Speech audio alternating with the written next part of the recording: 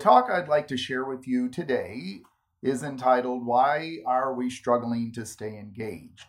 And this talk is about our Sunday morning format and how we can address some of the issues around making it a more engaging and inclusive and important part of our week.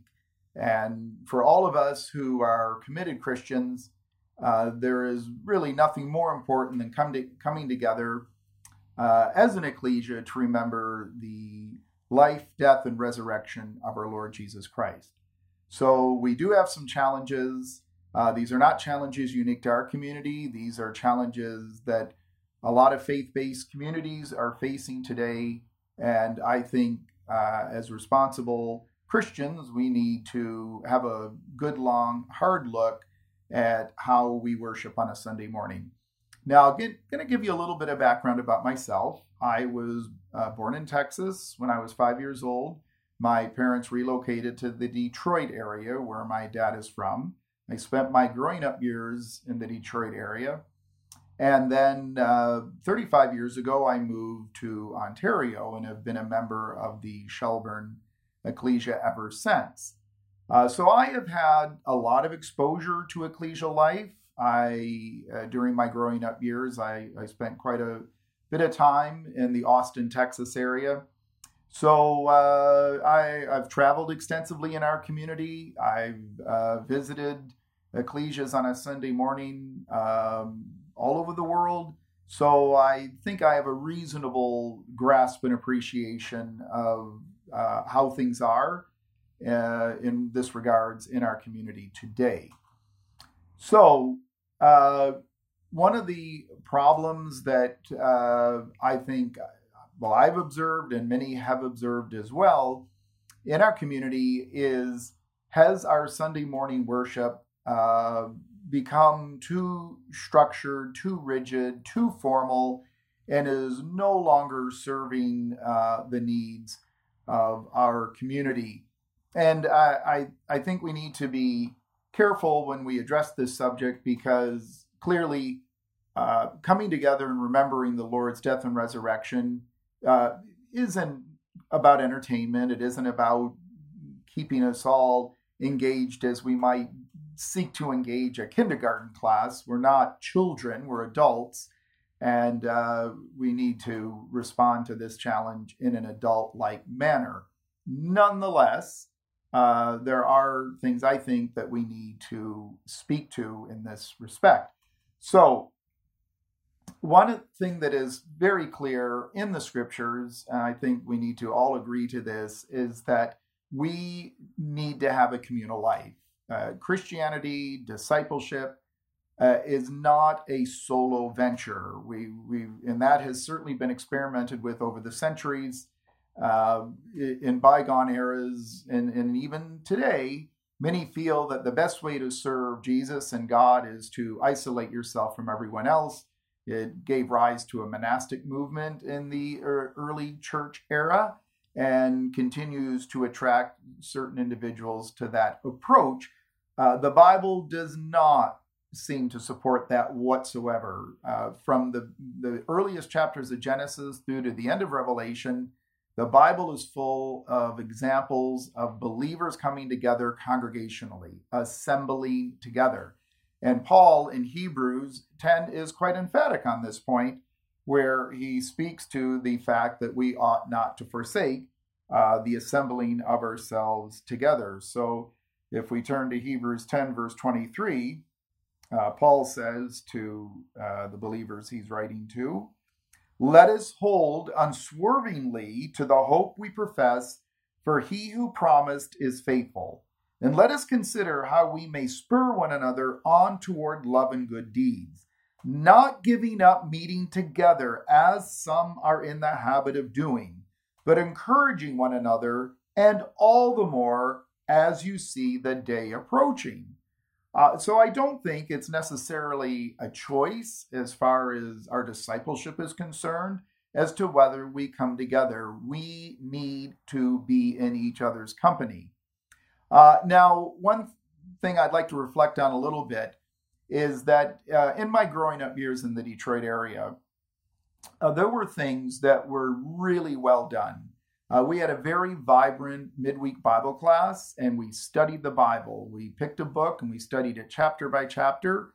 The presentations were given by the brethren, but we had good and meaningful discussion afterwards. And I was very blessed to have a very vibrant young people's program. There was a junior CYC program, which began, I believe, around 11, 12. And then when we were 15, we graduated to the senior youth group program, which was really great in that it was quite autonomous. There were a couple of couples who oversaw what we did, but the young people, we ran it. And it was engaging, it was fun. It really was very helpful to me during my formative years to keep me engaged. Those were things that, in my opinion, were well done in the Detroit area. But the Sunday morning service was very traditional, very staid, very formal, and there were a lot of rules attached to who could serve on the platform. There were rules in regards to dress, rules in regards to facial hair, rules in regards to conduct and behavior, as to whether you were permitted to serve in any capacity, whether it was prayer or reading. So that's what I grew up with. And over time, I came to appreciate that that might not have been an appropriate reflection of first century precedent and practice. And as we do consider ourselves to be a revival of first century apostolic Christianity, I think it's very important that we do our utmost to follow those precedents. Now, as to our current Sunday morning format, which is traditionally practiced through a significant percentage of our community today, I think there's pros and cons. The pros, for many of us, are that it's predictable. We know what to expect on the Sunday morning. It's the same format. It's the same way of doing things. There's certain expectations which we're all familiar with. So it can make for a very stable and reassuring experience that when we come, there's no surprises. We have a certain expectation, and that it's been consistent over decades and generations. And for many of us, that can be a comforting thing. And it can also speak to the fact that we aren't an excessively changeable community. We're not bending to every movement, whim, suggestion, current fad. We're not a kind of a fad chaser type of group, which is not a bad thing. Some would argue that it appeals to the majority of Christadelphians today. And really, in respect to many other mainstream churches, it is inclusive and involving. It certainly involves far more members than what you might find in other Christian communities. In fact, 150 years ago, what the Christadelphians did and how they worship was groundbreaking. It was cutting edge. It was different. We're a lay community. No one's paid. We volunteer, and whatever background, whatever degree of education, if we're willing and reasonably competent and able, we're able to participate quite fully. And that's a wonderful thing and something we need to maintain and hold on to. But there's also some cons, and just as it might be stable and reassuring for some, it can be repetitive for others, and repetitive to the point of being boring, non-inspirational. The sameness becomes tedious and non-engaging. Another problem that many of us have confronted is there doesn't appear to be any room for innovation or change, quite unyielding and inflexible. And you get this sense that even the most innocent suggestions are met with upset, consternation, and excessive concern. Clearly, the way our format is established is not going to be appealing to everyone. And it is important that we are aware of others' sensitivities and how they react to how we do things. That's not something we should be insensitive to. And for many of us, there has been a sense of a lack of involvement from the entire ecclesia. And unfortunately, over time, there has been a trend, at least in some parts of the Brotherhood, to limit the participation, not only based on, say, things like dress and appearance and so forth, but the way we study the Bible, the kinds of things we might include in our talks. Things can start getting censored in an inappropriate sort of way, and that's not a good thing. And in terms of the involvement of all of our members, for many of us, we've come to appreciate that there needs to be greater flexibility and inclusiveness in our approach to our Sunday morning service. Now, one thing I think it's very important to establish is what the memorials are and what they're not. Because when we generate an attitude based on what they're not, it can lead to other ways of doing things which become inappropriate. So what I mean by that is that the memorials are not a sacrament or a holy act deserving of special merit. That's not what they are. This was, above all, an extremely simple act. There is nothing inherently righteous about participating in this act. And while I would emphasize the importance of assembling together, and that's certainly an integral part of our Christian walk, it cannot be elevated to a place where it ought not to be. And in conjunction with that attitude, it is not a special time of forgiveness, nor is it necessarily a special time for confession of our sins, or that we've created some kind of special connection to God and Jesus on a Sunday morning when we participate in a memorial meeting. Our presence in with the Father and with the Son is something that we are privileged to enjoy every day of the week. And when we come together as an ecclesia to break bread, we're not necessarily any closer than we were the day before or the night before. So what is the memorials? What are we doing? Well, it's a remembrance. That's what Jesus described it as. And he uses a word not that common in the New Testament at all. It's anamnesis, and it means to call to mind again. So the function of coming together as an ecclesia, breaking bread and remembering the Lord's death and resurrection is intended to be a repetitive activity with the goal of bringing into our mind again what it was the Lord did for us. It's also a collective activity. This is a communal activity. It's marked by a meal. In the New Testament it was, as we understand from 1 Corinthians, when Paul addresses this issue in 1 Corinthians 11. It was something that seems to have occurred at least once a week. Clearly, when Jesus established it in the gospel accounts, it was as often as you do this in remembrance of me. So, when we talk about it being a communal collective activity, very often when I wasn't able to make it to meeting, and this is still the case, I'd break bread on my own, or if it's just Mary and I at home, we do it on our own. And in some respects, that's not exactly the point of breaking bread. This is something we are intended to do with one another. And without getting into all the various aspects of this activity, and Paul addresses at length what was going on in Corinth, which are all very helpful words for ourselves. This is not a solo activity. This is a group activity. So what can we do to make the breaking of bread and the memorials more engaging, more inclusive? What can we do to reach out to our disenchanted brethren and sisters who are feeling disengaged? Well, one thing that I think is very important to do is to be collaborative. If we turn to 1 Corinthians 12,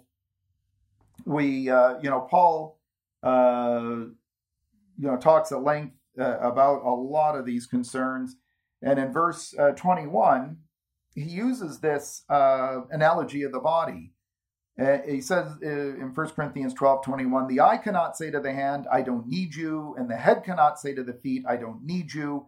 On the contrary, those parts of the body that seem to be weaker are indispensable, and the parts that we think are less honorable we treat with special honor.